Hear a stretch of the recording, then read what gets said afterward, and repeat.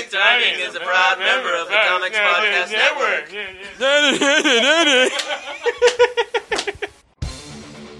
Welcome to episode 177 of Comic Timing, a comics podcast devoted to the average comic book fan from the average comic book fan. Joined in as Brent Casino, rotating panel of guests and myself, Ian Levesine, discuss whatever comes to mind, time after time. Here on Comic Timing, this rated R movie came out. This rated R superhero movie came out. It's called Deadpool. Don't know if you've heard of it. But yeah, did really well, so we're going to talk about it. Here now, Comic Timing. Hey there, folks. My name's Ian Levesine, and welcome to episode 177 of Comic Timing. And we're back here for our February episode, and the probably still giddy that Azrael is going to be on Gotham, Brent Casino, joins us yet again. Brent, what's going on? How awesome was that costume? It did look pretty badass, man. And did you see the new 52 version? No, I didn't. It's on that link that you posted. Oh, okay. That you posted to my wall. That picture of the guy is the new 52 version. He premiered in Batman and Robin Eternal. Okay, cool. A couple weeks ago. Is it the same like character, or is it somebody else? Jean Paul Valley. Uh-huh. He's still brainwashed by the Order of Sanctumah, except now they're like weird technologically advanced cult kind of thing. So he's got a bunch of advanced technology into his suit and brainwashing and stuff like that. Sounds very New 52 to me. Mm-hmm. But it's going to be reborn. Ooh! And joining us in this episode for the first time since the Super Show recordings of long ago, Mr. Steve Katz. Steve, what's going on? How's it going, everybody? I'm good. How's everybody doing out there? Pretty good, man. So you'll be the lone dissenting voice on this episode, similar to Brent in Man of Steel, but probably not as angry of a response back and forth here. I just wanted to make sure we at least had some variety in the episode itself. I am perfectly okay with playing the role of Killjoy, so I can handle this if necessary. Very cool. But yeah, yet again, this episode we're talking about Deadpool, the movie, not the comic book written by some janitor and drawn by Rob Liefeld. However, we might wind up talking a little bit about that too in the episode if we get into it. But Oh, Rob, you're so good at putting your foot in your mouth. You really are. But before we get into all that, as usual, we're sponsored by DCBS, Discount Comic Book Service at DCBService.com, where you can get discounts on all your books. Usually 50% off of Marvel and DC hardcovers and trades, 40% off of Marvel, DC, Image, and Dark Horse single issues. Plus, if you go through their Comixology storefront to buy your digital copies, you will save further on your physical copies. Isn't that special? DCBService.com. Go ahead and check them out. And bundles. So many bundles. Oh, the bundles. Oh, the 50% off bundles. You're saving so much. So much. DCBService.com. So yeah, Deadpool happened. I'm gonna start off with you, Brent, because you saw it, I think, the same day I did, right? You saw it Saturday? I did see it Saturday. Okay. First off, before you say whether you liked it or not, how many kids were in the theater?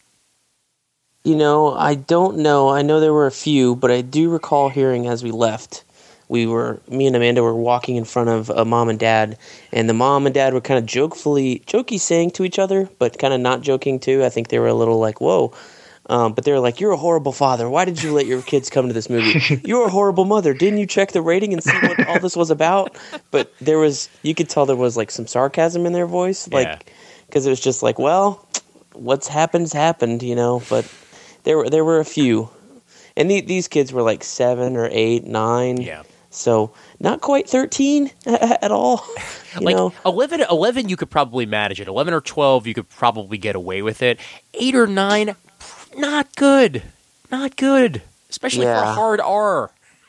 But also at the same time, it's like how much online multiplayer have kids played now? Because I'm sure they've heard worse things than anything that was said in this movie via Xbox Live or PlayStation or whatever. Exactly. What were you going to say, Steve? Yeah, I would personally prefer 8 or 9 to last October when I went to see Sicario in the theater and somebody brought their infant. That was a lot of fun. Because when you think about movies that are good for infants, you think about a movie where people constantly shoot AK-47s at each other.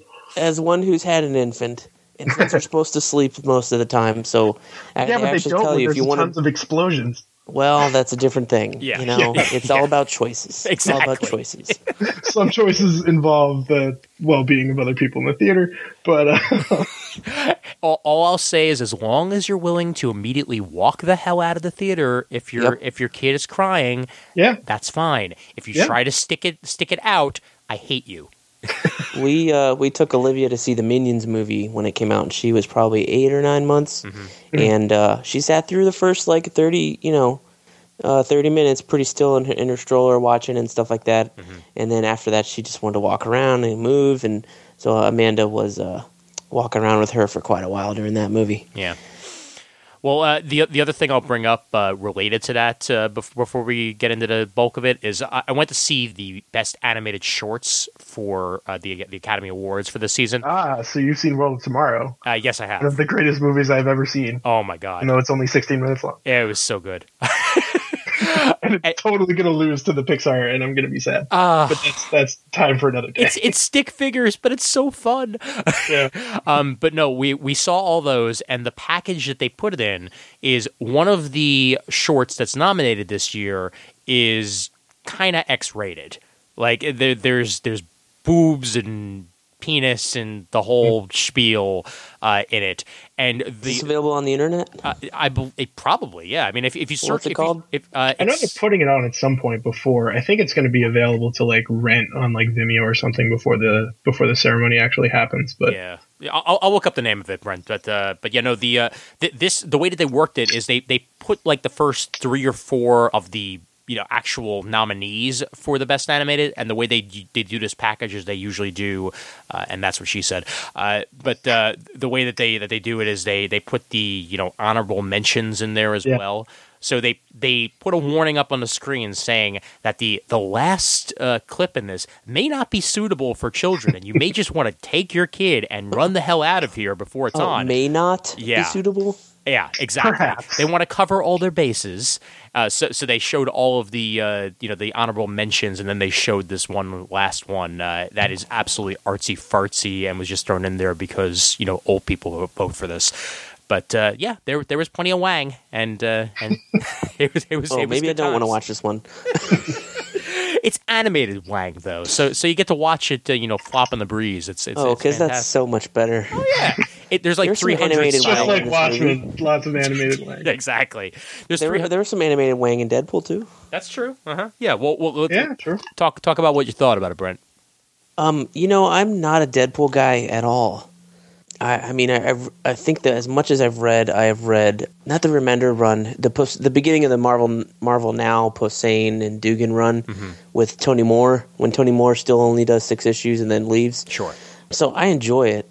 So I'm certainly not the hardcore fan base or anything like any other people. But I know who the character is, and I'm willing to support a movie to try and get different kinds of superhero movies out. And you know what? This one was really, really entertaining and good, and I was kind of going into it, I knew I would probably like it, but I wasn't sure about Amanda. So before we were going, I was like, yeah, you've seen the trailers, right? Like you know what we're getting into. Like he's really violent, he's really vulgar, like this is not your typical thing. And she's like, honey, I love Anchorman and Will Ferrell and vulgar humor.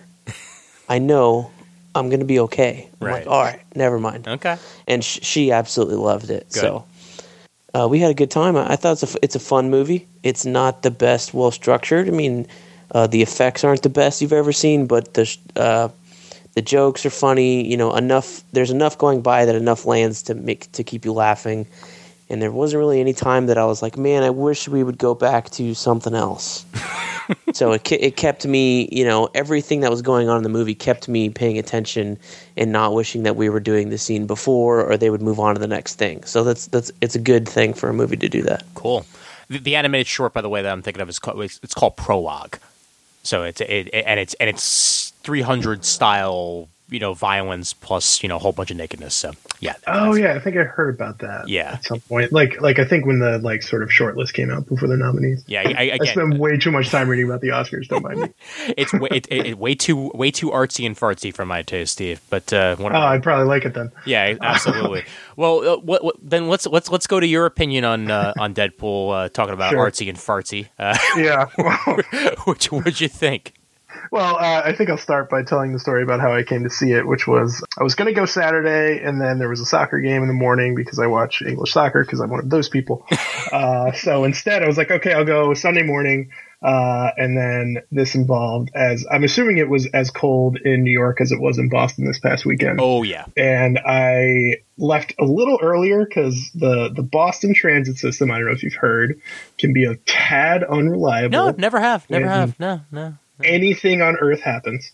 And I ended up spending about 25 minutes waiting outside in negative 20-degree wind chill for a train that never showed up. Christ. So that led to me waiting until Monday. So I saw it Monday morning. Mm-hmm. I think I saw 2 children over the course of the screening. But everybody was pretty well behaved. There were no issues from that because, pretty much everybody in the theater except me liked it. So they were very, engrossed. I definitely agree that it is a fun movie. I agree that it looks like everybody on that screen is having a blast, which is something that you can appreciate even if you don't necessarily sort of get on board the entire concept.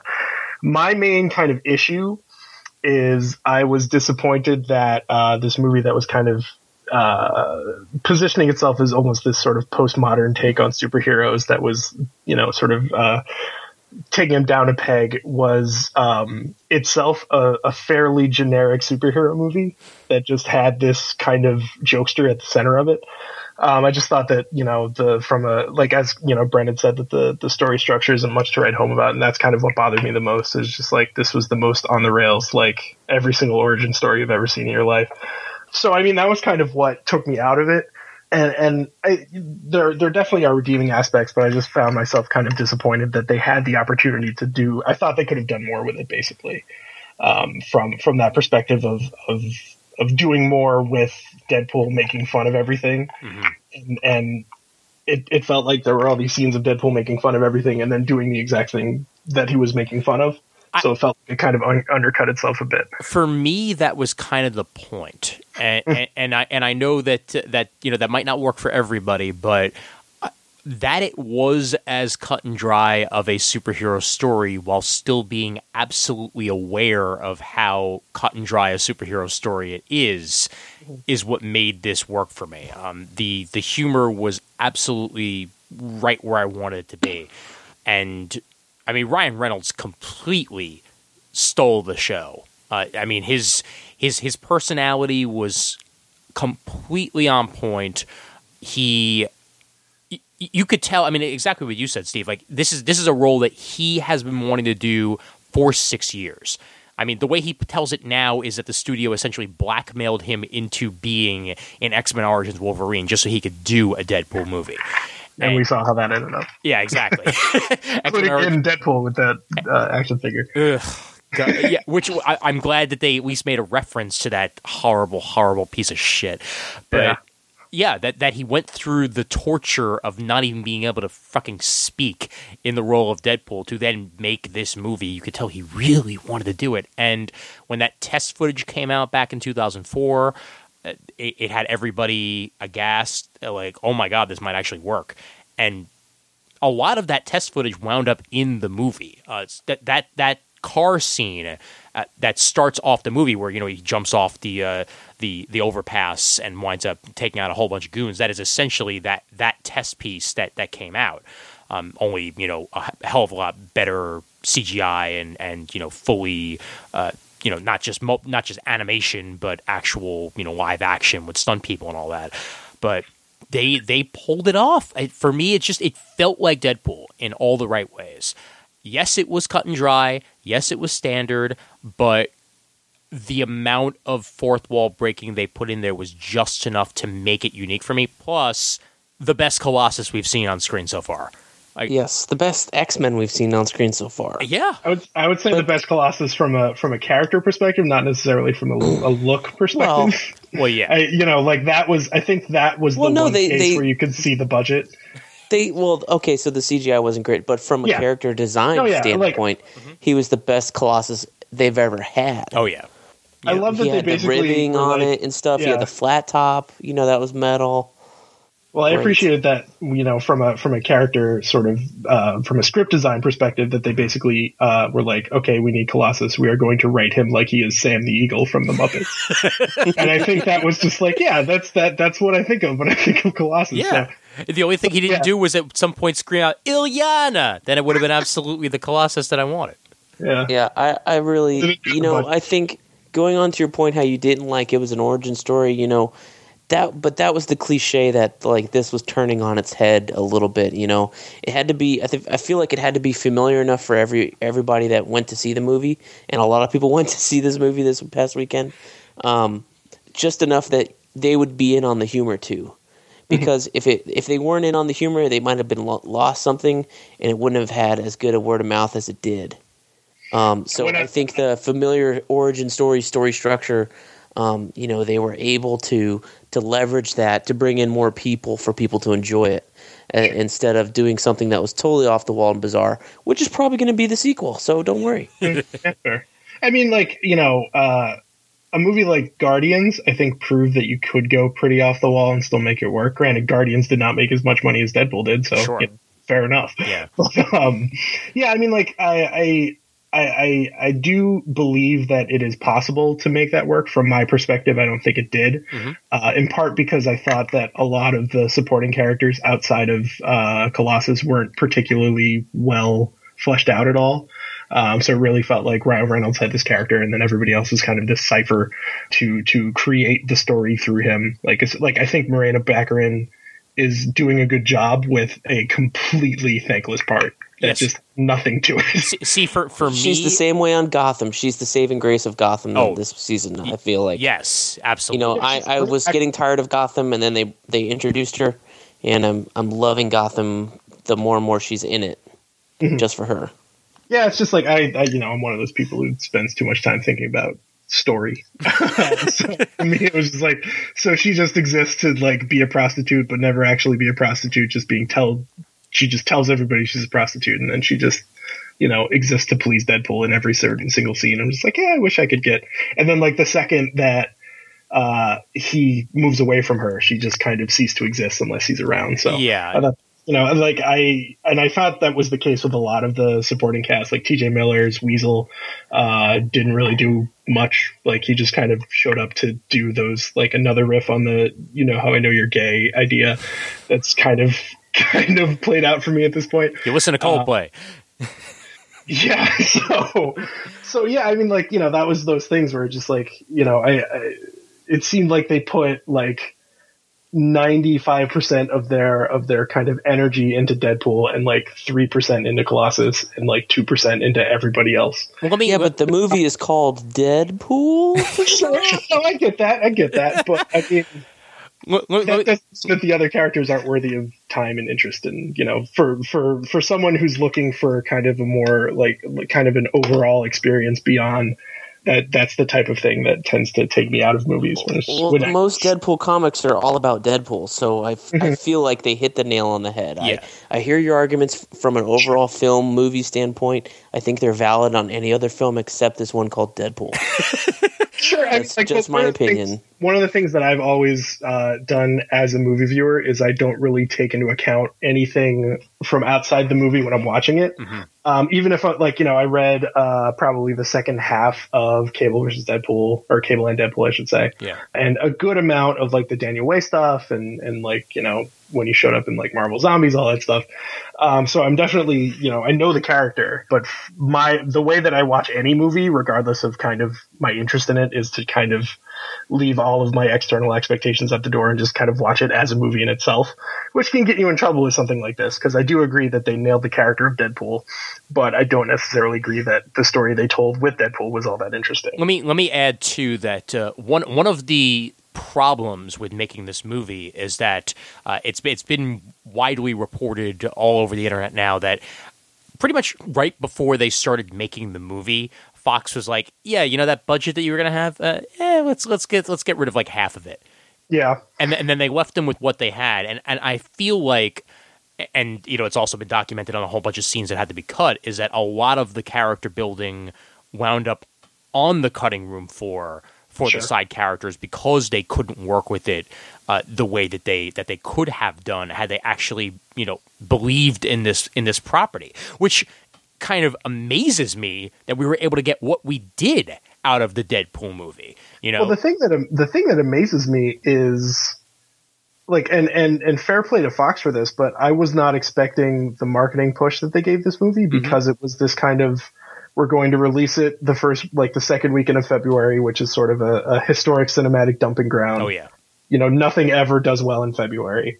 And they had slashed the budget and, it was just kind of this like, let's let Ryan Reynolds do this so he stops bothering us. But then they put, I don't know if Ryan Reynolds hired the marketing guy and but whoever they got to market that movie has done a wonderful job.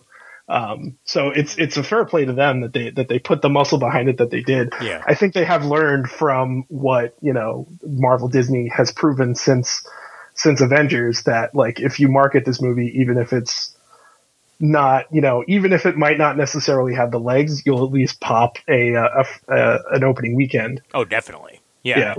And I mean, this one, this one popped a hell of an opening weekend. It did. So confused.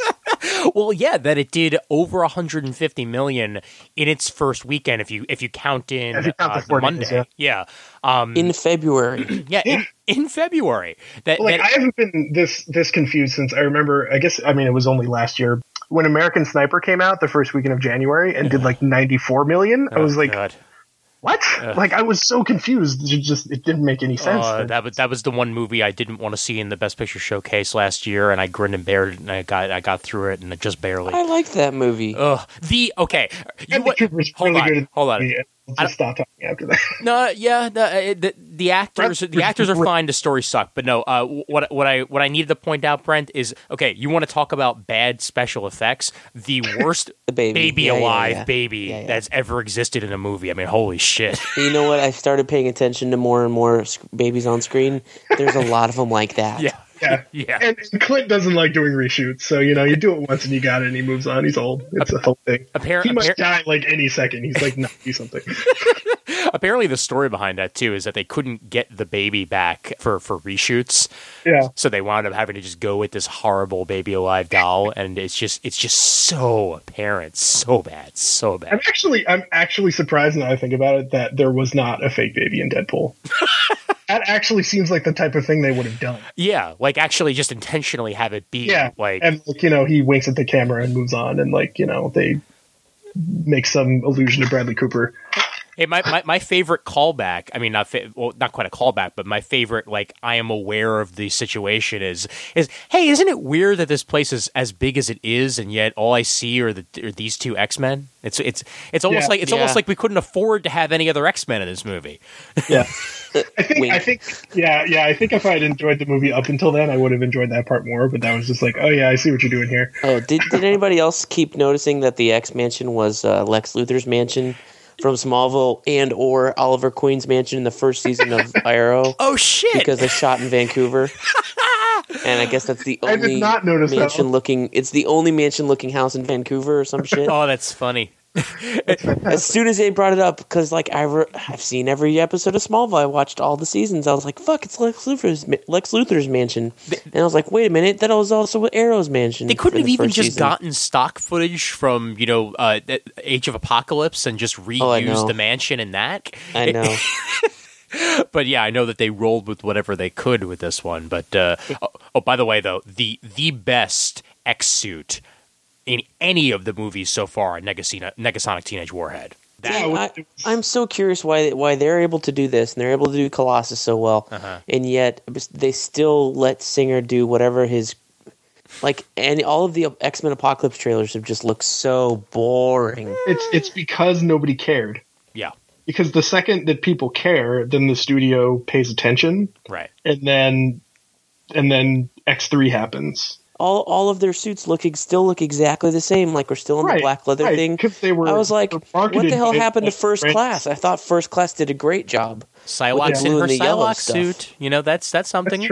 Oh, they threw you a fucking bone. Storm's got her metal hair. That's Oh, hair. Storm finally has a haircut we can all like. I know. You mean that? What? I mean, sure, Oscar Isaac kind of looks like a Ivan Ooze. Yeah. He doesn't even look like Oscar Isaac that much. He looks like I hope he doesn't if he's playing Apocalypse. It would be very strange if Apocalypse but just he's had not Oscar like face. doesn't look anything like what I expect Oscar Isaac to look like. Well, wait, no, he looks like. Damn it, I can't think of his name all of a sudden. But the red guy from Mighty Morphin Power Rangers, Rita's husband. Yeah, take me back to Mr. Zed. Thank you, Zed. Yeah. He looks a little bit like Zed, only not red. Yeah, the He's funny Ivan thing about Ooze. He can't be Zed. Yeah.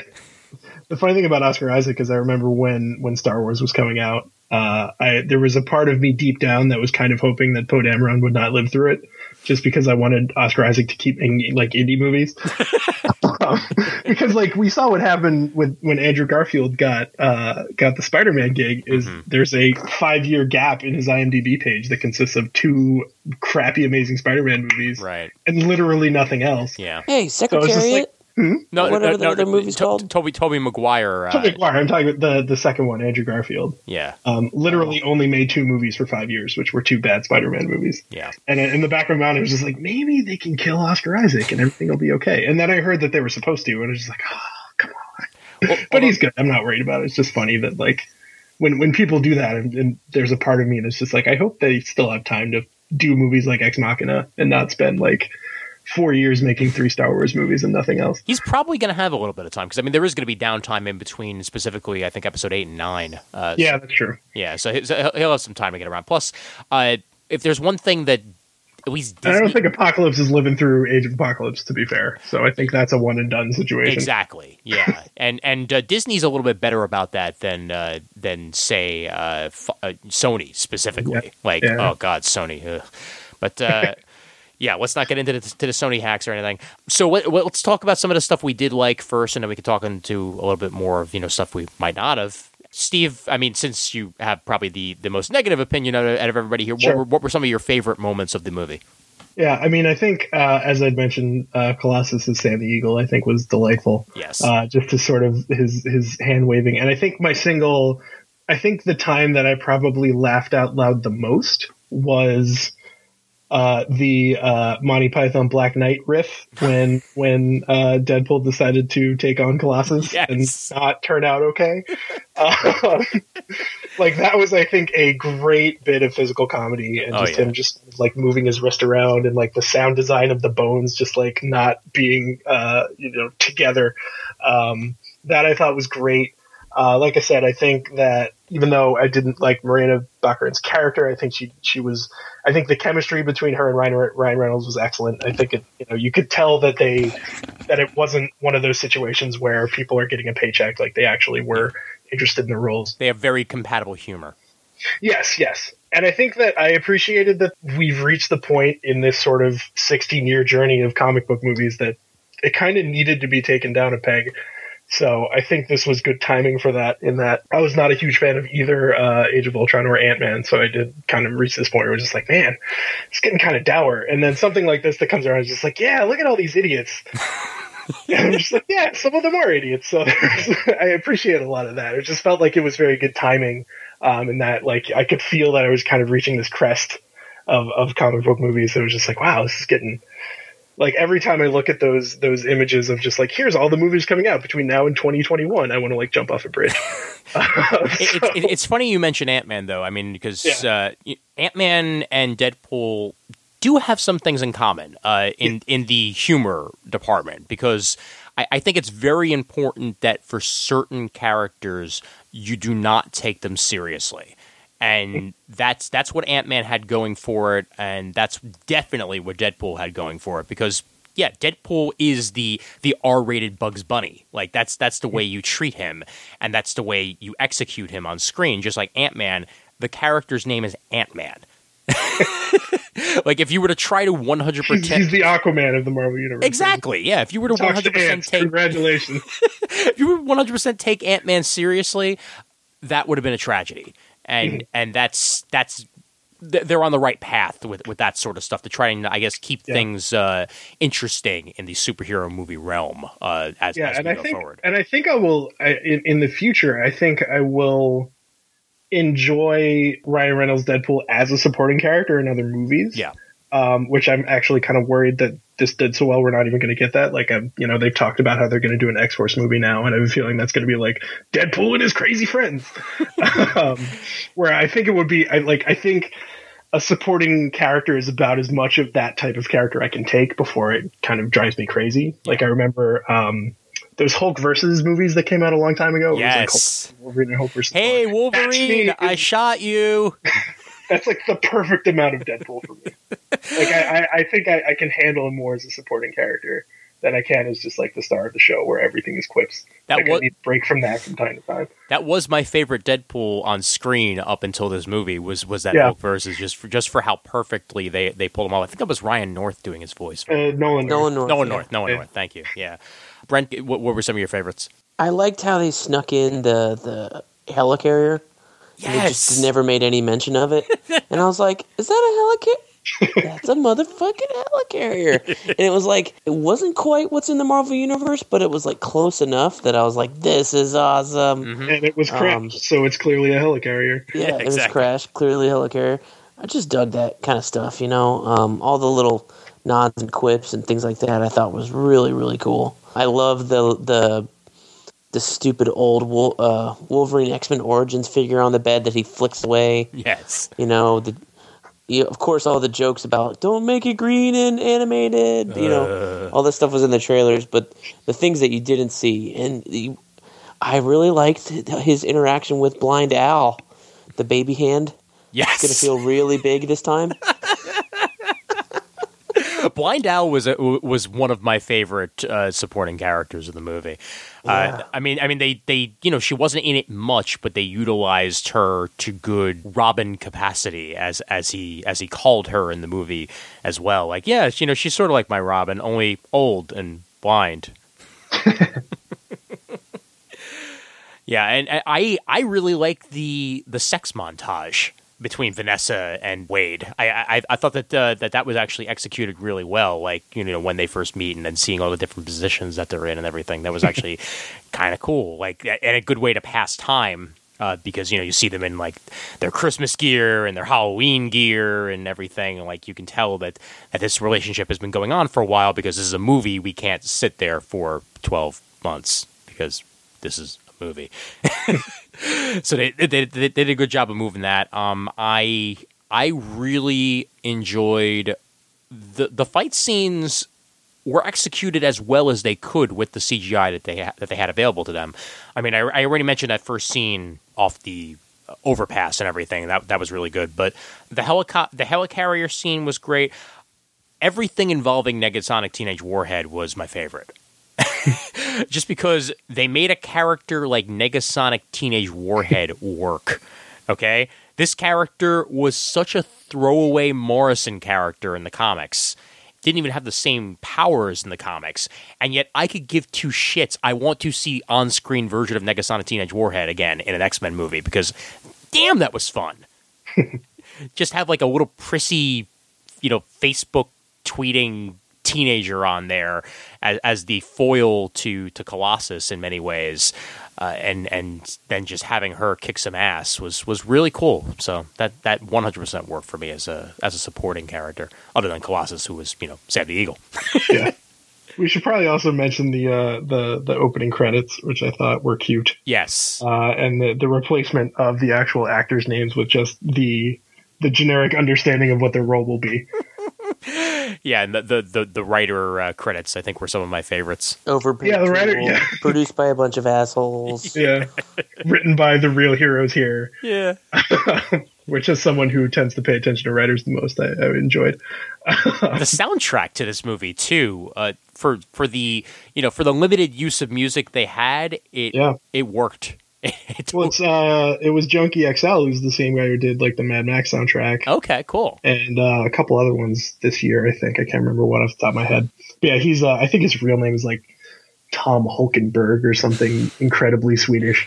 He's also doing the half of the BVS stuff. I think he's doing the Batman version, Batman stuff for Batman v Superman while Hans Zimmer's still doing Superman. Wrong.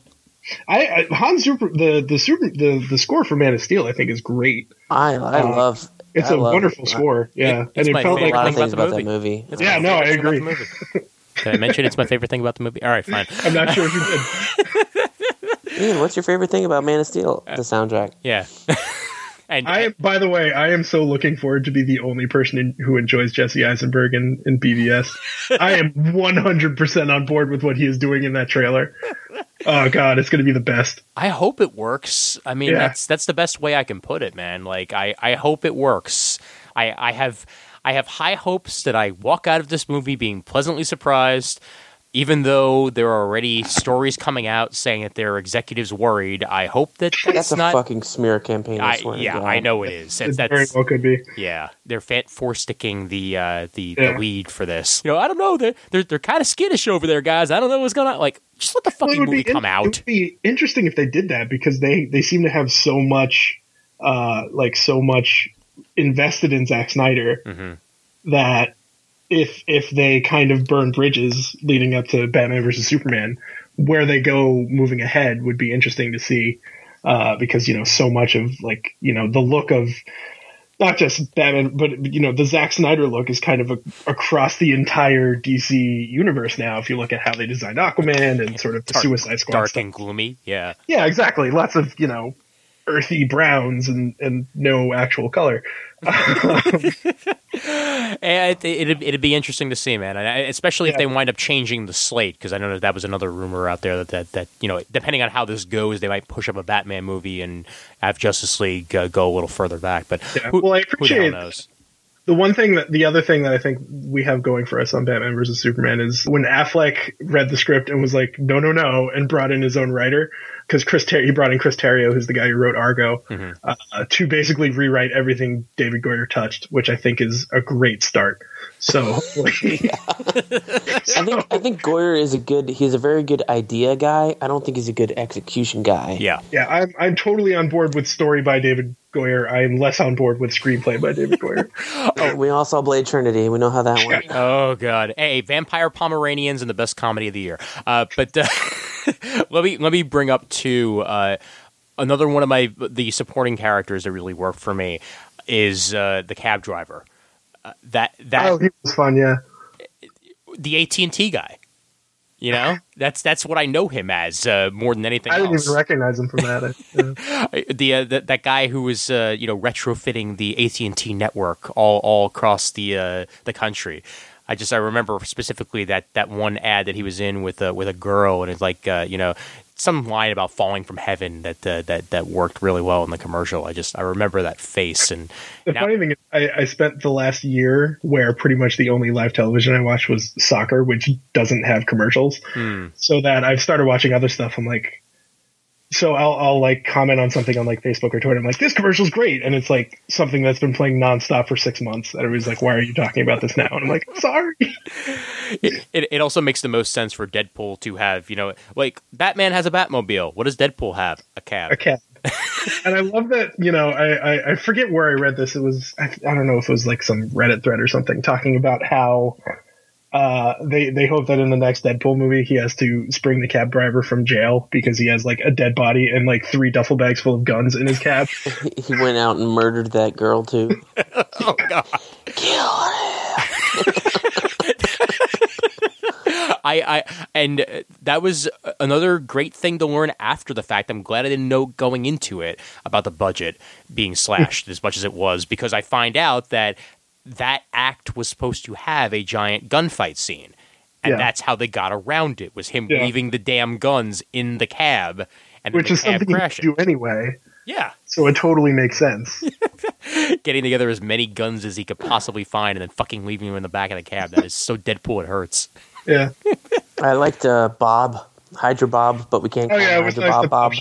No. Hey, Bob. Not Hydra Bob, just some Bob. Just some random Jacksonville TGI Fridays Bob. Hey, that made me really happy, because that's my era of Deadpool right there. The Nicieza Cable Deadpool, other than Gail Simone stuff, because I really still haven't read a lot about of the Joe Kelly stuff, which I need to read more of. And quick aside, I'm glad that Nicieza got a credit in this. I'm even glad that Liefeld guy got a credit because, he did create the character, even if he, sucks. I'm sorry, did I say that out loud?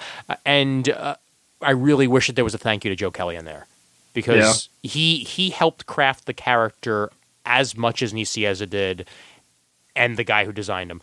But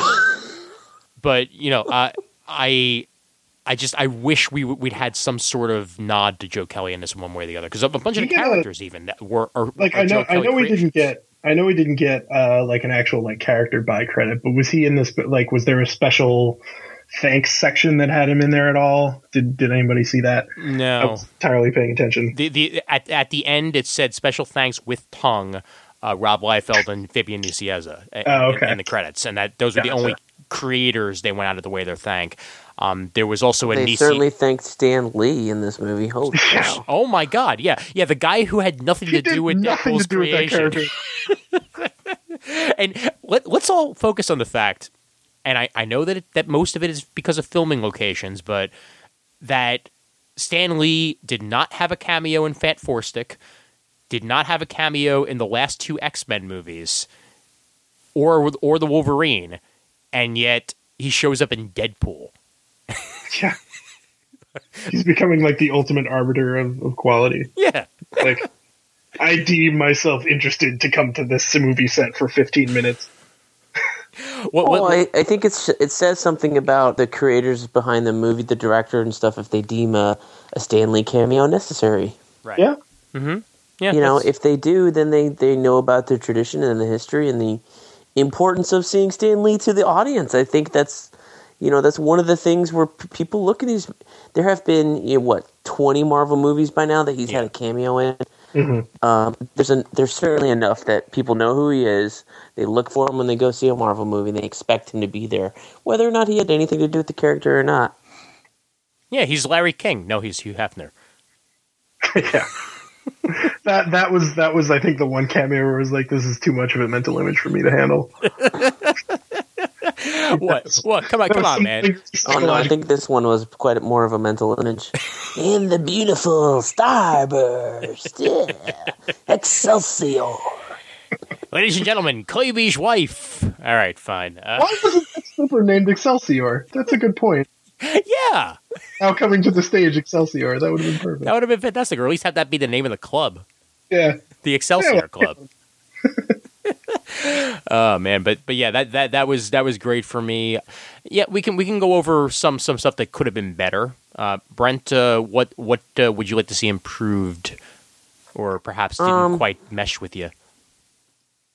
I feel like the budget, I guess, whatever limitations they had to work around the story, I felt like they made the story work around what they did have limitations. I would like to see less of those limitations. Yeah, a much better CGI on Colossus for one. Make fun of more X-Men characters. Mm-hmm. I think Kelsey Grammer Beast would be a great guy for Deadpool to play off of. Yes, absolutely. They've both got a little bit of the comedic timing, but Kelsey Grammer could be doing something a little differently. Mm-hmm. I would enjoy seeing Deadpool interact with Michael Fassbender, Magneto too, just for that undeniable disdain that I think Michael Fassbender does so excellently whenever he's playing Magneto. Just like, why am I even here? It's such a perfect sense for like some clown in a red suit just dancing around him.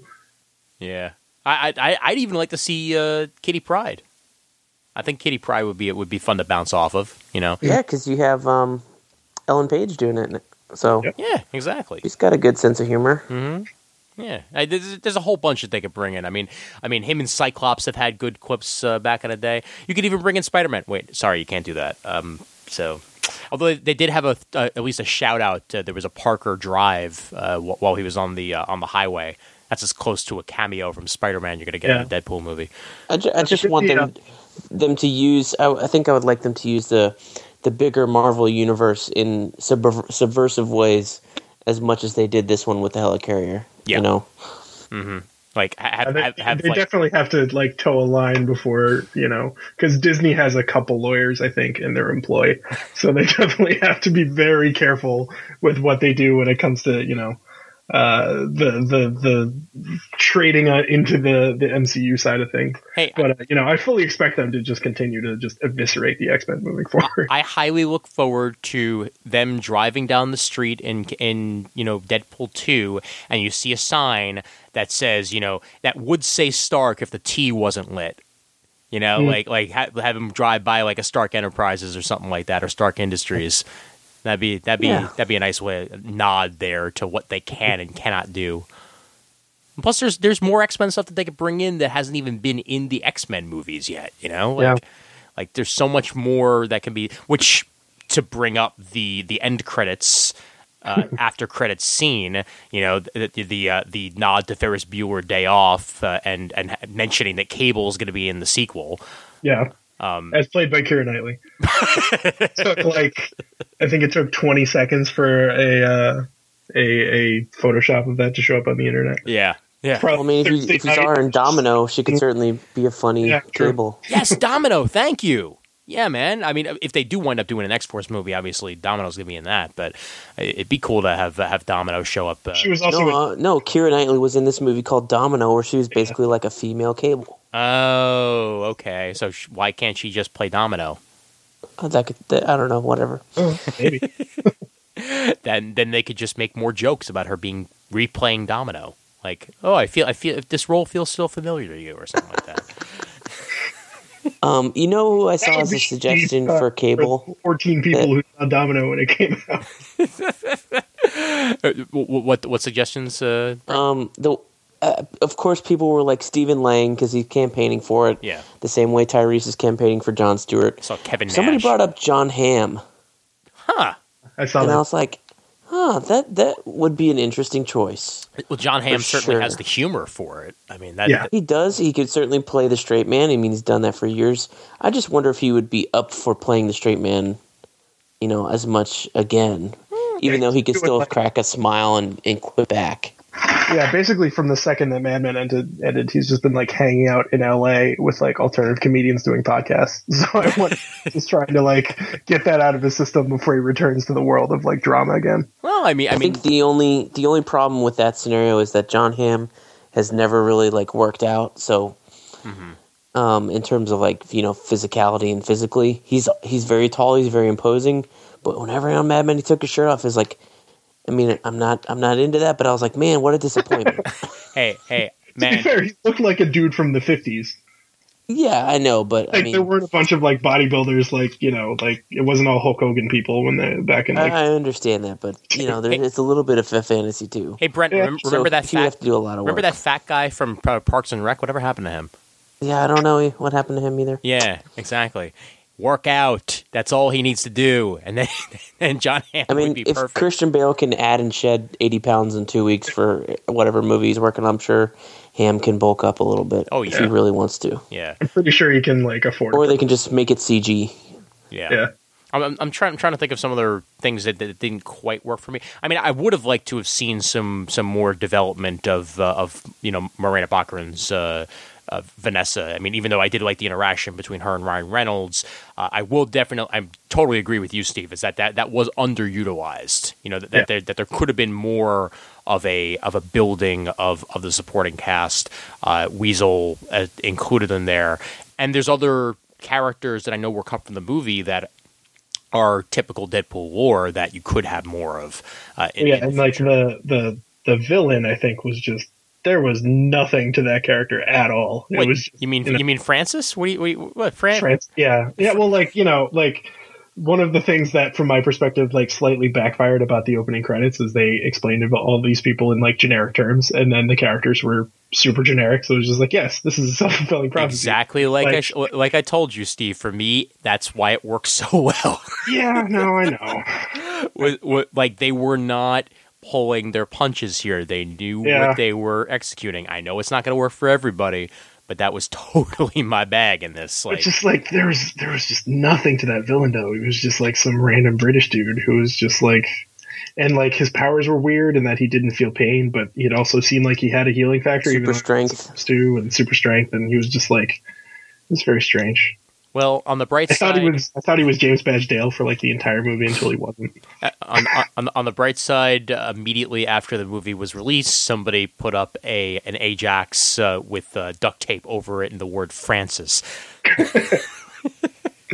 He was the first Dario Naharis from Game of Thrones. Oh, yeah, I saw that one. Yeah, the one that. But he got too big for his britches because he thought he could be a movie star, and now he is. So I guess okay. Yeah, sort of. He's sort of a movie star. $1 million opening. Transporter. He did the Transporter relaunch. If you count that at all, And that worked so well, didn't it?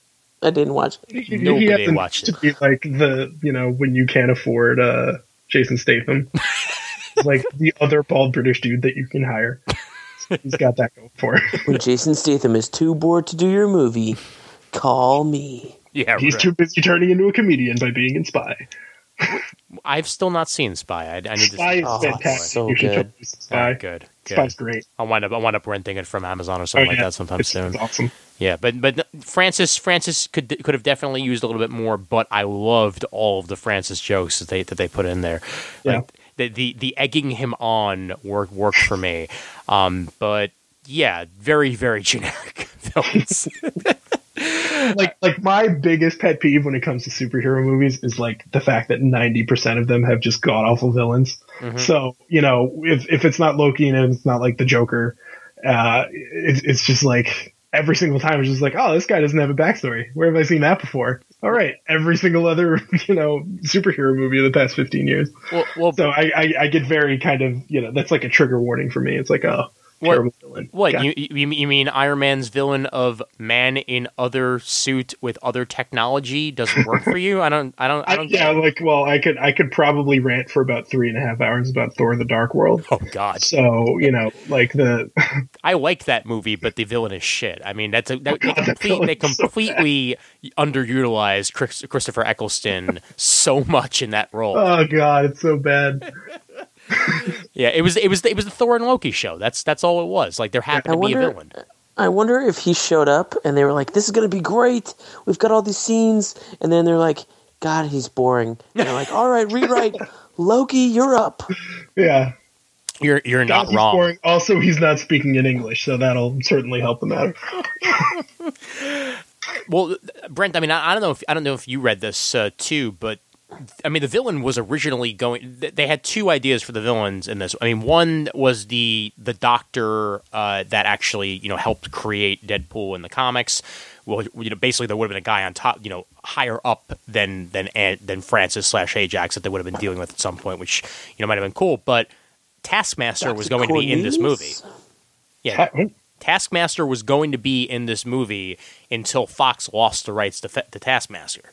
And it rolled back to Marvel. Oh, was he like packaged up with like Punisher and all those people? I think he might have been. Yeah.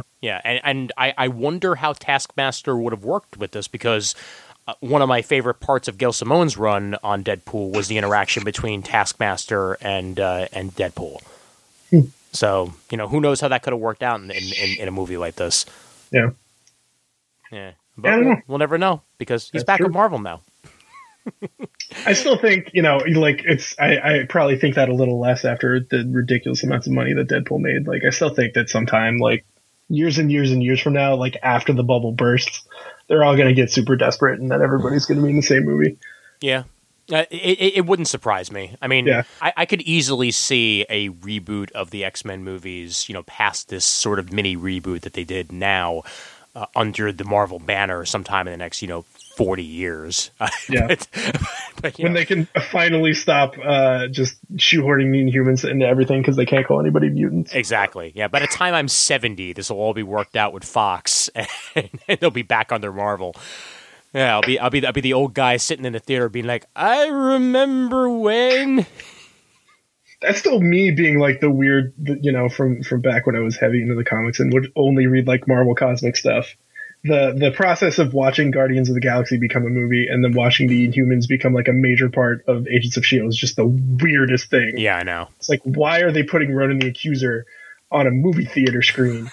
I'm so confused. Okay. Nobody cares about that character. It's okay, man. It's Lee Pace. That's all that matters. It's Lee Pace is great. Lee Pace is fantastic. *Halt and Catch Fire* is fantastic. At least season 2 was. Season 1 was great. Season 2 was much better. And I hope season 3 is good as well. Because they only have one more to go. We need to bring this up at some point because now that this R-rated movie has done fantastic, everybody's talking about how now there's going to be more R-rated superhero movies that wind up coming out of the gates. But not everything should be R. And they're going to have to understand that they can't just shoehorn a franchise and make it R. Like, nobody wants to see an R-rated Fantastic Four. Okay? Nobody at this point, nobody wants to see anything rated Fantastic Four. Well, exactly. So, yeah. But like, if they were to get the idea in their head, like, well, that last one didn't work, let's try and make them gritty. I don't think that's going to quite work for them. Like, you need the right character. Anyway. Please, grittier, fine. But, you have to get the right character for an R-rated movie to make it work. Who are those characters other than, Wolverine, which is sort of a... Well, yeah, Wolverine's the one that they talked about, yeah. And they did that... Suicide Squad should be R, but I know they're not going to go that far. That would be nice. That would be nice. Well, do you think they would do a R-rated Harley Quinn movie, maybe? No, I don't think so. Okay, because... I think they would. I don't know if it would necessarily be good. Okay. That's sort of the other part of this. Like, I don't know if you read that James Gunn article where he's just like, this is potentially going to turn out poor. Oh, yeah. They're not. I love how James Gunn directs one successful movie, and now he's the go-to voice for all geeks or whatever on the internet, and everybody takes everything he has to say so fucking seriously, like it's gospel. The guy directed one successful film. Yeah. Now, I've seen Slither. I liked it. I've seen Super. Yeah. I liked it. Yeah. I've seen Guardians of the Galaxy. I really liked it. Yeah. But it's just he's not the new Joss Whedon, and I was never a Joss Whedon fan anyway, so it's not doesn't really apply when I say it. But you know what I mean? It's like they're going to him, and because he's talks out of his mouth so much that he's super quotable. And really, Brent, he talks out of his mouth. Where else would he talk out of? Well, I don't know. Technically descriptive term. It just seems like he has so many opinions. When Ant-Man came out, he had to say something about, if you would have read Edgar's vision. I'm like, shut the hell up. It was a great movie. Yeah. Why is he trying to bring, it's just like the Batman v Superman stuff. Nobody's seen the movie yet. Why are you trying to bring it down before it comes out? You can talk about Edgar's vision 4 years down the road, Let's enjoy what we got. Yeah. I want to confirm here, by the way, even though the Patreon isn't quite up yet, either way, I am going to be going to Philly to see it with Brandon. Brandon and I just got to work out the details and the date and everything, but that is going to wind up happening. And we will do some recording there, and we'll either release that as an extra point or as part of our full episode. As we'll wind up, quote unquote, back in the studio so that Brent can get his thoughts and maybe some other people. So we'll see how that goes. But that is definitely going to wind up happening. And yes, people should shut the fuck up until the movie actually comes out. I'm sorry. I've done my best to not rag on shit because of trailers, even though I still think that Doomsday reveal being in there was just fucking stupid. But for the most part, you cannot tell how a movie is going to be until you see the movie. Okay? Yeah. Because there were people after that first Fantastic Four trailer came out that said, "Oh yeah, well, this actually was kind of good." I never said that, but other people did. I liked it. Yeah. I was one of those people. Right. And then, Steve, remember how none of that wound up in the movie. To be fair, the best shot in that trailer wound up in the movie, which was one of, but right. Hey. Other than that, all of the other shots were in there too, which is problematic. But it's a great example of this. So this is not a comic book thing at all, but I'll do a quick digression. Last year, there was this movie that Meryl Streep was in called Ricky and the Flash. Yes. Which I have never in my life seen a trailer give away more than the trailer for Ricky and the Flash, including the final shot of the movie is in the trailer. Oh my God. And it just basically does plot A through Z, every single step. Here's exactly what happens. And the movie is good, but I didn't see it because I was like, oh, I saw this movie. It was 2.5 minutes long, and it ran in front of whatever comedy I saw, like Trainwreck or whatever. Oh my So God. that is a perfect example of a trailer actually backfiring in that, it didn't do well at the box office. And then I spent $1 to rent it at Redbox. I was like, oh, this is actually pretty good. Shame we didn't see it in the theater. That would be like if the first Iron Man trailer for the first Iron Man movie ended with "I'm here to tell you about the Avengers Initiative." Yeah, exactly. Like all those Marvel trailers are just the post-credit stingers from now on. yeah, like, Benicio del Toro in this movie. but yeah. So Wolverine is definitely an R-rated character that can make it work. Punisher is now in the Deadpool world, so I'm going to leave him out of R-rated movies because I don't think he's going to wind up having a movie anytime soon. We'll have an R-rated Netflix series. It's fine. Yeah, exactly. And I'm looking forward to season 2. That trailer looked badass. Yes, I'm glad Daredevil's going to be in the suit the entire season. Yes. and hopefully they'll wind up tweaking the suit a little bit as the season goes on. Although it looks like they even already tweaked it a little bit since that first shot. Yeah, it looks a little bit more red. I hope they just bring them more red out or something. Wait, hold on. Random half quote, "Give me a suit, and it better damn well be red." But yeah, any other characters you can think of that would actually? Yeah, I mean, I guess there's like the other kind of Deadpool-y characters like Lobo and people like that they could probably do a similar kind of take on. I don't know if anybody would want to see that. They're going to try and make a Lobo movie now, dude. Like that's. Oh yeah, absolutely. That's definitely in the cards. Wasn't The Rock attached to Lobo at one point? Well, they're probably mad that they already cast Jason Momoa as something else. Like, oh man, we have. I don't know that Lobo Jason Momoa can act. I don't think he could carry a Lobo movie. Yeah, but he looks like him, and that's Dude, they should get Ron Perlman to be Lobo. No, it's like 70. Yes. Ron Perlman. Okay, Ron Perlman from 20 years ago. Yeah, bring it on. No, you know what the problem with that would be, Brent? He'd essentially be just using his whole Hellboy shtick again. Like that's. I don't want that, dude. Like, no, I think it's Hellboy to a different level. All right. I think you could do better than that. I mean, like, trust me, I love Ron Perlman. I just don't think that's the right role for him. What's his face? Not Nielsen. Taken guy as Lobo. Liam Neeson. Liam Neeson. Liam Neeson's is my jam. Yeah, I'm assuming that Lobo is going to spend some amount of this movie in like a retirement home.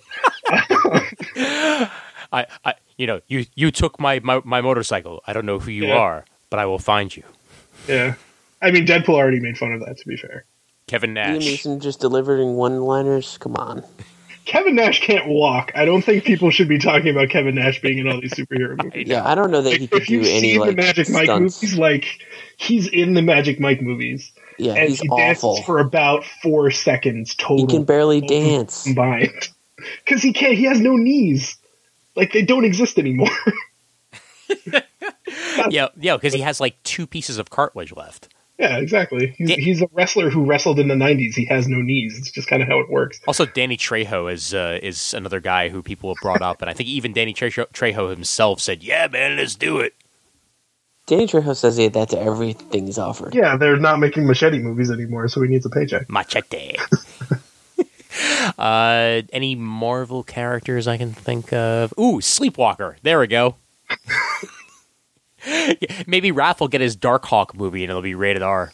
Well, the funny thing is the rated R Marvel movies that you think of are the ones that they put on Netflix where they don't have the same kind of, worries about PG-13 versus R. So stuff like Daredevil, stuff like Jessica Jones, and like Alias, they can already do that stuff. Oh yeah, I mean, Jessica Jones is like so rated R it hurts. Like, I mean, that's absolutely the type of movie that you would like to see in the theaters. At least that style. But yeah, you can't go overboard. You cannot take the wrong examples. Even if James Gunn can't always be turned to as a god or whatever, he does make the right point that you have to take the right examples from Deadpool and not just think that any movie is going to work as R. It's got to be the right character, the right actors, and the right story to make that shit work. Yeah. Period. I mean, that's the case with all of these movies, to be fair. Well, yeah. I but like, they're not as sort of easily abused as the way an R-rated movie can be. Mm-hmm. I mean, hell, you could even do an R-rated Wonder Woman. Depending that on the would action. involve them making a Wonder Woman movie, which I know isn't like production or whatever, but I'll believe it when I see it. Well, it's more. I could easily see the sequel for Wonder Woman having more to do with war, and that's the type of movie you can definitely do. Like a Sergeant Rock movie could easily be an R-rated movie. Like something that already has battle associated with it is the type of stuff that's like made for that sort of scenario. So we'll see. What type of stuff do you guys want to see in the next Deadpool movie, perhaps? Other than Cable, which we already know is going to wind up happening. I already said Domino, so that's off the table. But I want more Bob. I want more Bob. I don't care if you can't call him Bob the Hydra agent. I want more Bob. He is fun. Well, I like the actor they got to play him. Yeah, this movie. He seemed to be Bobbish. Isn't he a normal, like, well-known comedy actor, though? I can't remember his name. Let me look it up. Like, normally he has got a mustache, I thought? Or am I just imagining that guy with a different guy? Yeah, I'm going to look it up right now. But, I'm checking it now. But yeah, like any other Deadpool type stuff you want, like what sort of, I mean, obviously they're going to want to throw in more X-Men. What X-Men do you feel would work other than the ones that we already mentioned, like in a sequel? Like what scenarios do you want to see Deadpool in? I wonder if they could do like a Headpool, just bring in the Deadpool core in one movie, then just make it absolutely wacky. Dogpool was not involved in this. Dogpool. Good old Dogpool. Lady Deadpool. Deadpool. Well, actually, that's something you could do. I mean, yeah, bring in his wife in the comics, because I mean she's not tied up with Marvel. You could easily bring her in. Well, presumably they would have Marina Baccarin do that part, to be fair, because they're still together. Yeah, but she doesn't have to. I'm just saying. Well, actually, I'd like to see Marina Baccarin become Copycat. Mm-hmm. Considering that is the character that she's playing. I mean, that's who Vanessa is. If it gives her an actual dimension, I'd be on board. Yeah. No, I mean, it would give her more shit to do if she's actually able to go on missions with Wade. As long as she's willing and able to be painted blue, unlike Jennifer Lawrence in the X-Men movies nowadays, it seems. Oh, God.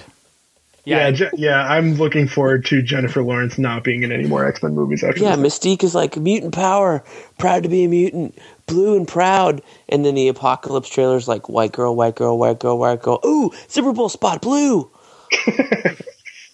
Well, I appreciate, like when you're watching Days of Future Past, where it's just like, for some reason, Mystique has to be the main character of this movie because we have Jennifer Lawrence. It's like, okay. And by the way, Bob is played by a career stuntman. I was looking at that now. Yeah, his name is Rob Hader. He's done some bit roles here and there, but he's mostly known for his stunt work. He's doing stunt coordination on Lucifer. He was stunt performer on The Flash for one episode. I haven't watched Lucifer, so I have no idea how good or bad it is. But I haven't watched it either. I think it's just going to be one of those shows that doesn't make it through, and we can go, "Oh, Lucifer, we hardly knew ye." Kind of like Constantine. I really didn't hear. I heard good things. Constantine was all right. Yeah, but you're hearing absolutely nothing about Lucifer. Is what I'm saying. I remember being confused that they were still making it once Constantine completely flopped. And I was like, "Oh, you're still going for it? That's all right." What proved to me that Constantine wasn't a terrible show is when he showed up on Arrow this season and made it the best part of Arrow. It was the best thing in Arrow that episode. Yes, and I was like, wow, I guess that show actually wasn't that bad. It certainly wasn't my favorite out of anything that we were watching or on last season, but I wasn't like, bring it back. But I wasn't sad it was gone. Yeah, it's funny. I've been trying to get caught up on Arrow and Flash, and I keep hearing about all of these other characters showing up other places, and I'm like, man, this is starting to feel like homework. Yeah. It's almost feeling like the sort of event fatigue that you got from Marvel in the mid 2000s, where it's like, wait, how many crossovers do I have to read to understand Secret Invasion? Yeah, it is. I don't think I have to watch Supergirl now. I might catch up on Supergirl in time for Flash, or I might just watch that episode. I'm undecided at this point. But I don't know. I mean, from the episodes of Supergirl that I watched, I wasn't thrilled with it. I have heard good things, and I'm glad that people are enjoying it. I'm glad that it's doing well. But I We'll see. It might not be the show for me, but I'm glad that it's a show for other people. More than anything else. And just like, I mean, like, you know, even pointing it out, dude, you not liking Deadpool proves that, yes, it is okay to not like a movie and still have positive things to say about it.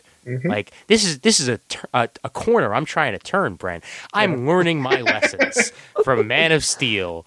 Just listen to this before you go into Man of Steel, and that way, even if you don't like it, which I'm sure won't happen, you still come back with positive things to like about it. I will do my best to have at least 3 positive things to say about Batman v Superman, Dawn of Justice, until I wind up saying things I don't like, which hopefully won't happen. But hey, you never know. Really. I mean, the one thing that I can say is that I have found in my, sort of 5.5-year career as a semi-professional film critic that it is much more fun to write about movies you don't like than movies you do. Yeah. But it is also, and every now and then you just kind of get to let loose and eviscerate something, which, like, I remember I did not like Saving Mr. Banks at all, and I tore that one, like, to shreds, which was a lot of fun. But, I mean, it's also, like, you reach this point where you kind of have to realize that, there is some amount of merit to everything. And that, taking a couple sentences to talk about that merit can sometimes lower your blood pressure a little bit. Right. Make you feel like you actually, that 2.5 hours of your life that are gone, could have had at least some redeeming characteristics. Like, it's a better way to look at life, I think. Instead of just being like, this is the worst thing ever, I hate it. Well, you know what? Since we're getting close to the end of our conversation about the movie itself, I did want to at least touch on Liefeld a little bit. And his comments, in that New York Times article.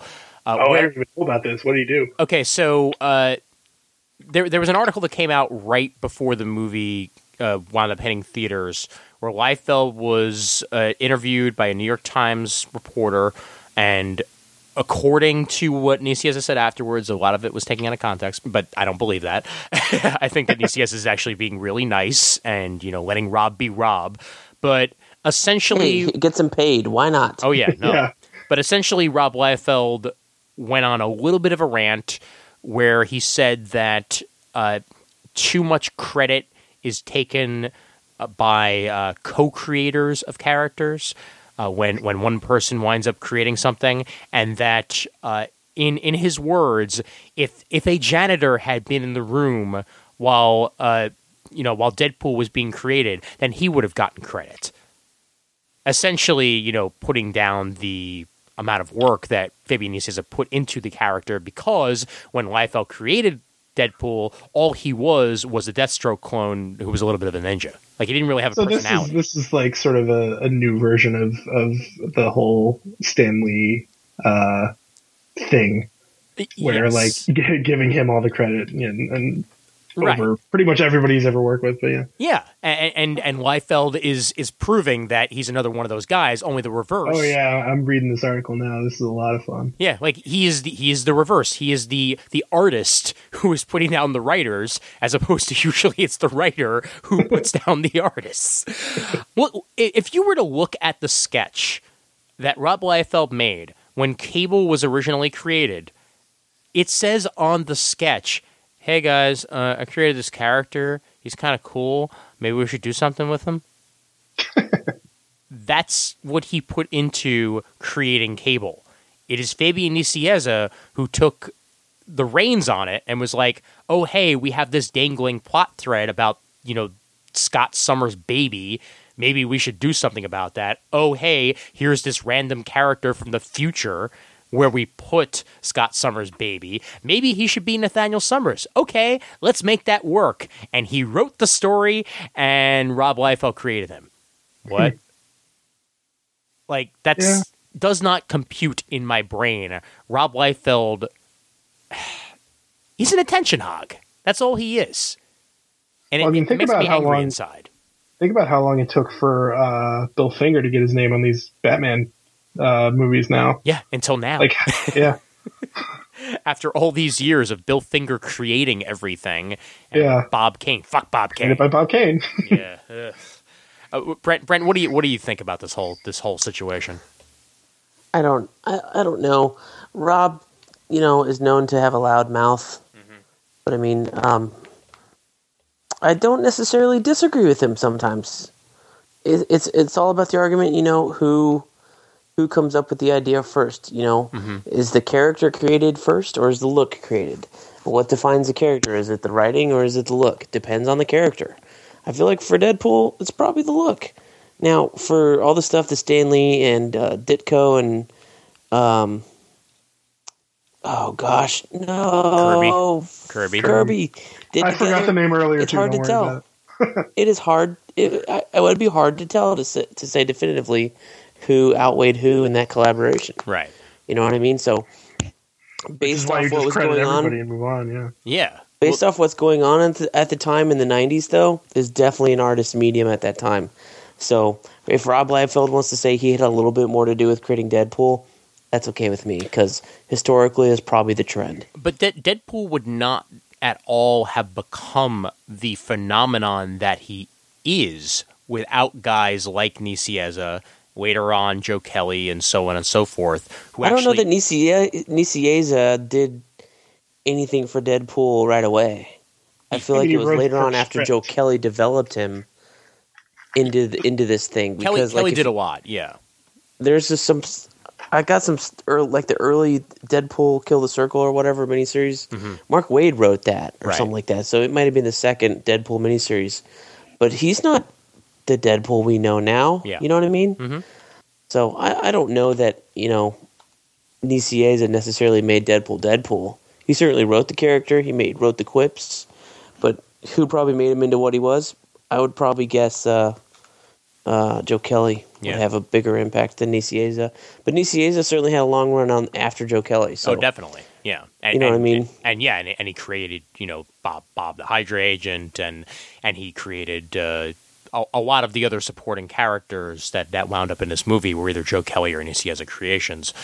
I would like everyone to fucking get along and just have them be co-creators. That's it. Like if you wrote and drew a character, obviously it's yours. But if there was a writer involved and you're the artist who created the character, the writer has just as much stake in it as you do. That's the way I feel. I know it's not always the case, but for the most part, it's kind of damn true. And even Stan has softened on that over the years. Like in more recent interviews, you do see Stan Lee giving a lot more credit to Jack than he did back in the 70s. He brings up a hell of a lot more now that a whole lot of those scripts were Jack Kirby's creation, and Stan put his stamp on it, changed a few words. Is there any current litigation between them and the Kirby family? So because that might be why that changed. That's very possible. Yeah, that's very possible. I mean, just like litigation just finally ended with DC and the Siegels and Schusters. Like after all DC years, won.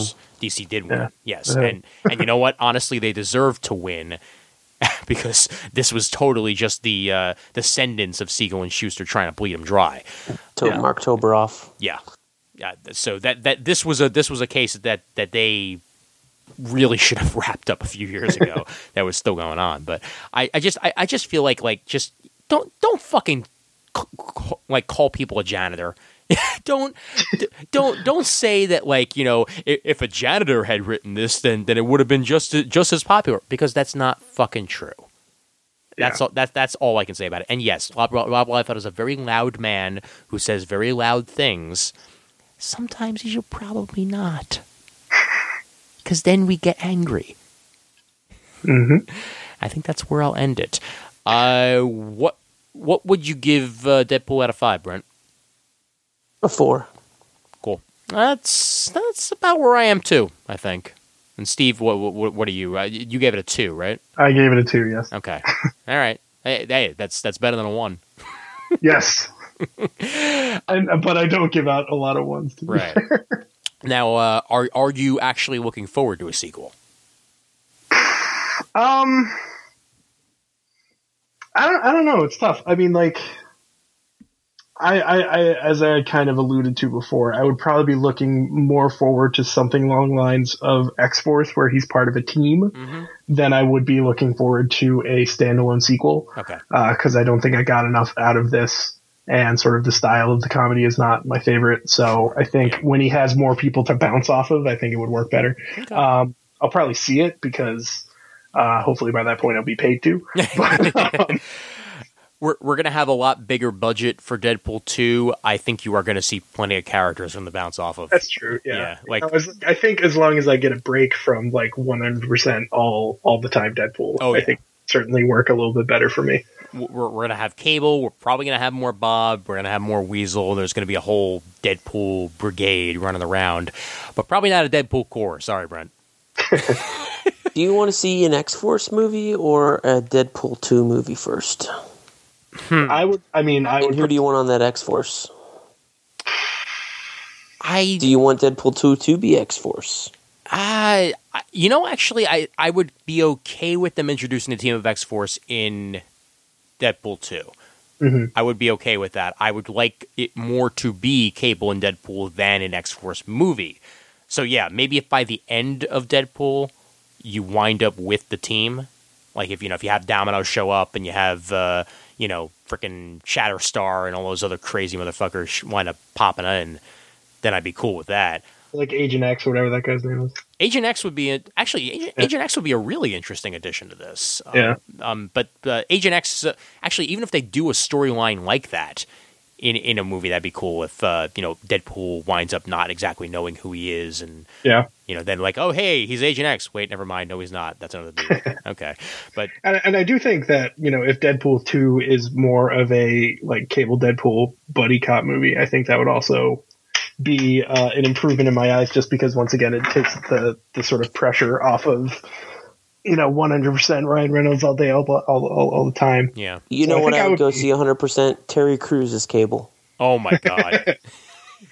Power. That would be in just a crazy ass buddy cop movie. That'd be interesting, man. I'd be down for that. Oh, yeah. actually, and if not that, could you have him play G.W. Bridge? He's like, or Bishop. Or Bishop. Well, they already cast Bishop. Yeah, that guy can't speak English. Yeah. G.W. Bridge hasn't shown up yet, so they could easily have him. Isn't Terry Crews like too ripped to be G.W. Bridge? Yeah. Like, would they have to put him in one of those like Talking Heads David Byrne suits? Terry Crews is too ripped to be anything, but he's Terry Crews. Yeah. Let's also think about that, Steve. He would he's a walking, talking Liefeld drawing. Like, he's put some pouches on him. And he has feet. That's true. That's absolutely true. Yeah, to answer your question, Brent, definitely I would rather see X-Force, for the most part, come after the Deadpool movie. Like, have them maybe be, by the end of Deadpool with Cable, be an X-Force. I'd be down with that.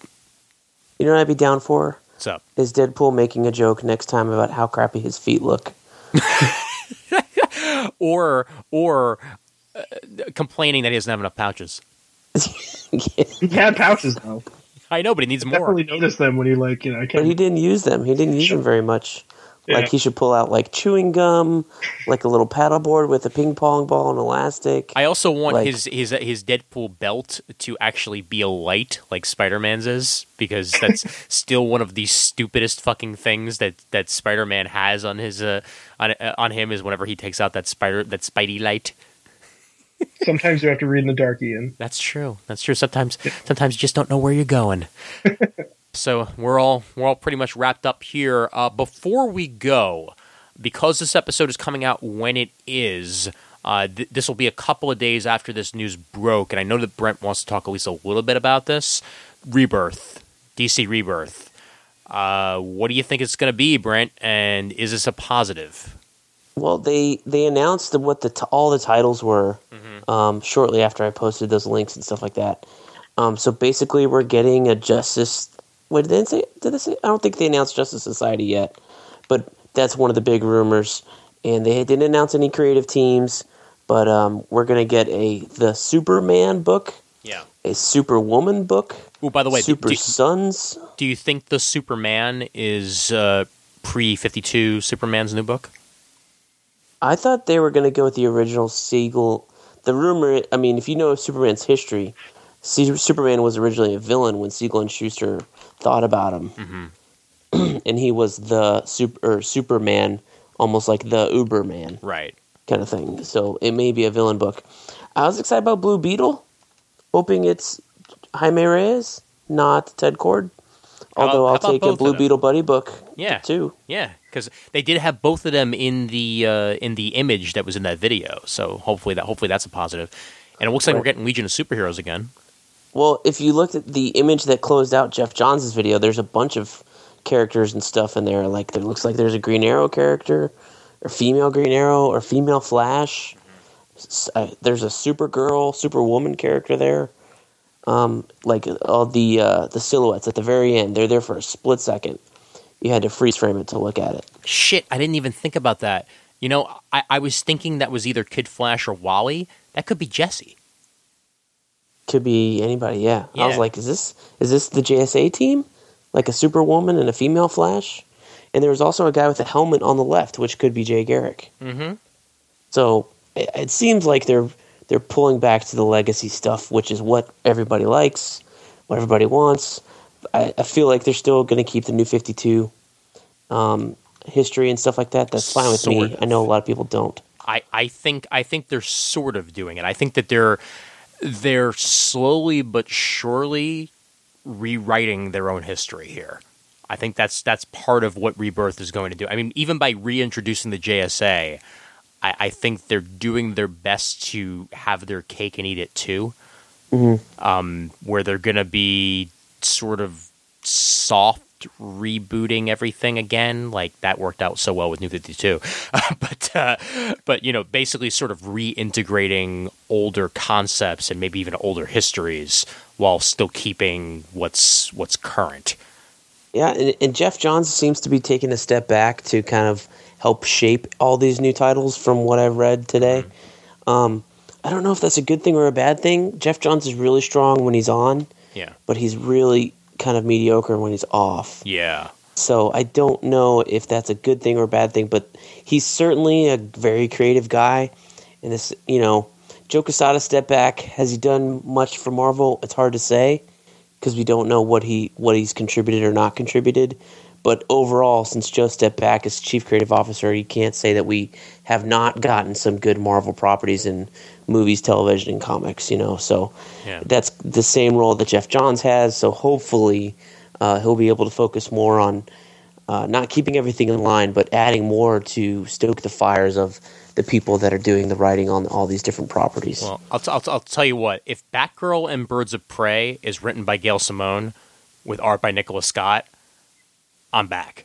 Well, that's just playing to the base, though. Yeah, and guess what? That's like Trump going, "I'm going to build a wall."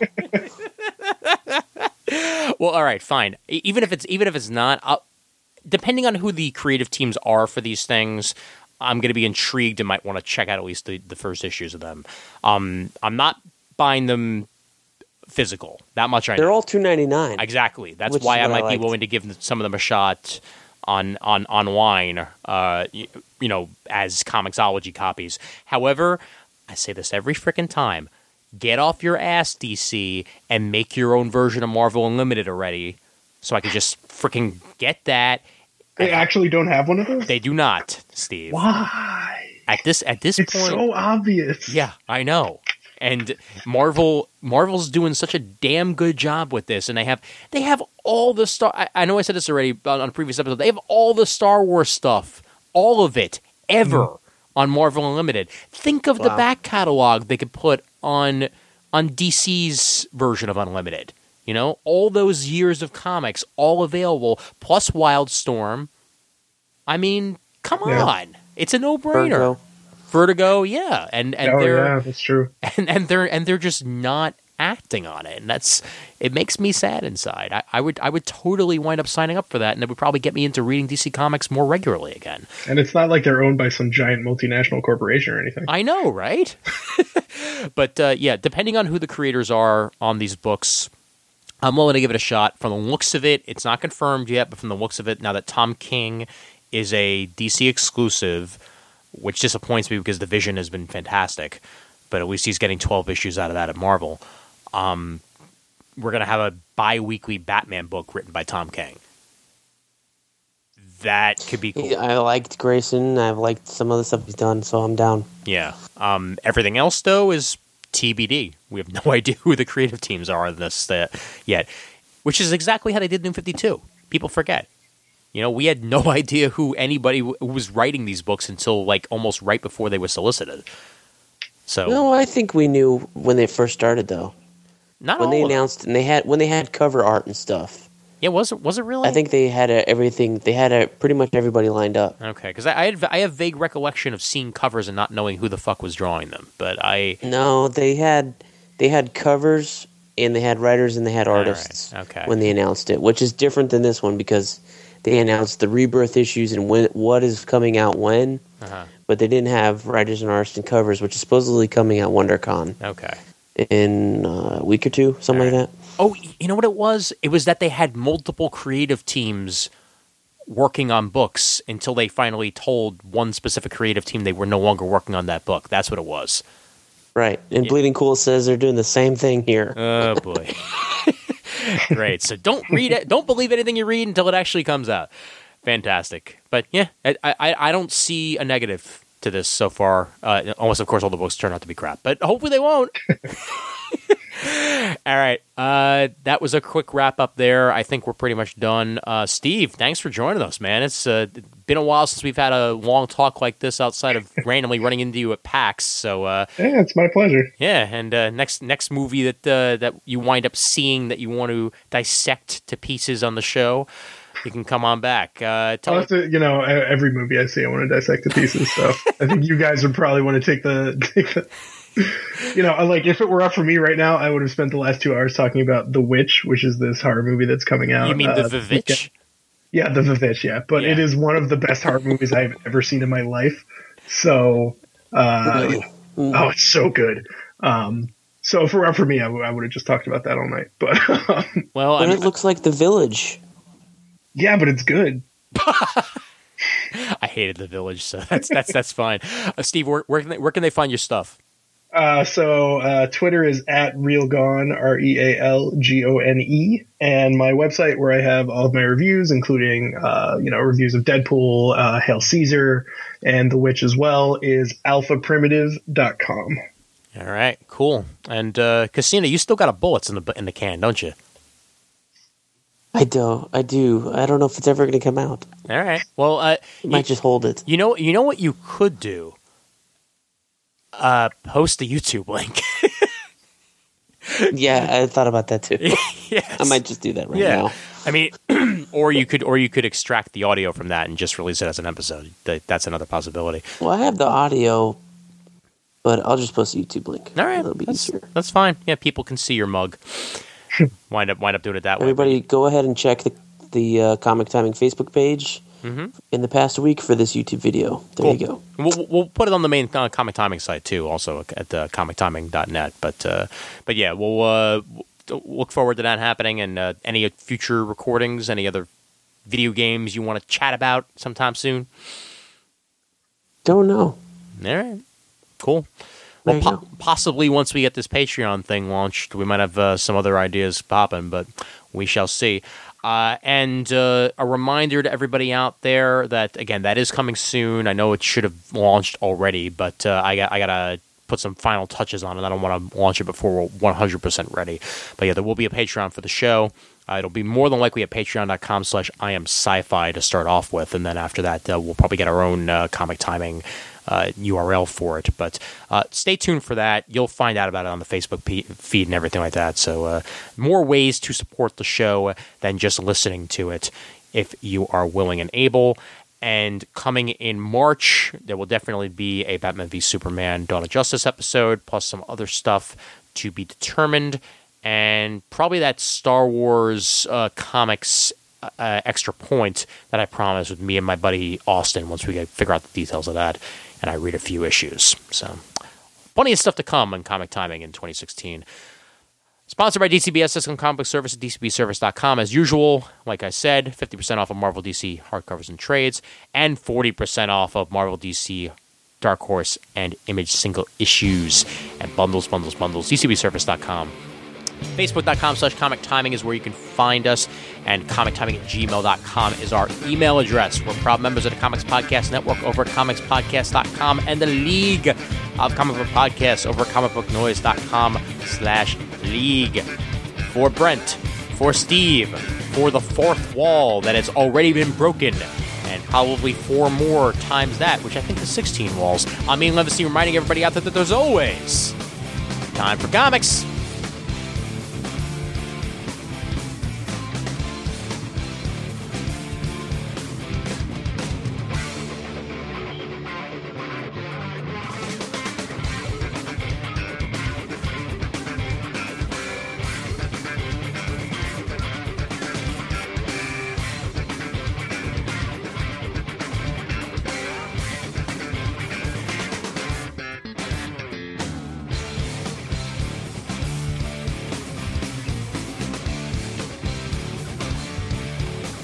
Crap, was I talking fast? We are done, gentlemen. You know what's actually funny about that whole 16 walls thing? What? I take notes while I'm watching movies, and right before that scene, I'd written down, they're not doing a whole lot of fourth wall breaking, and then that scene happened. And I'm like, oh, okay, there's fourth wall within fourth wall. All right, okay. Like, the timing of it was hilarious. It's like Inception fourth wall, basically. Yeah. Wrong.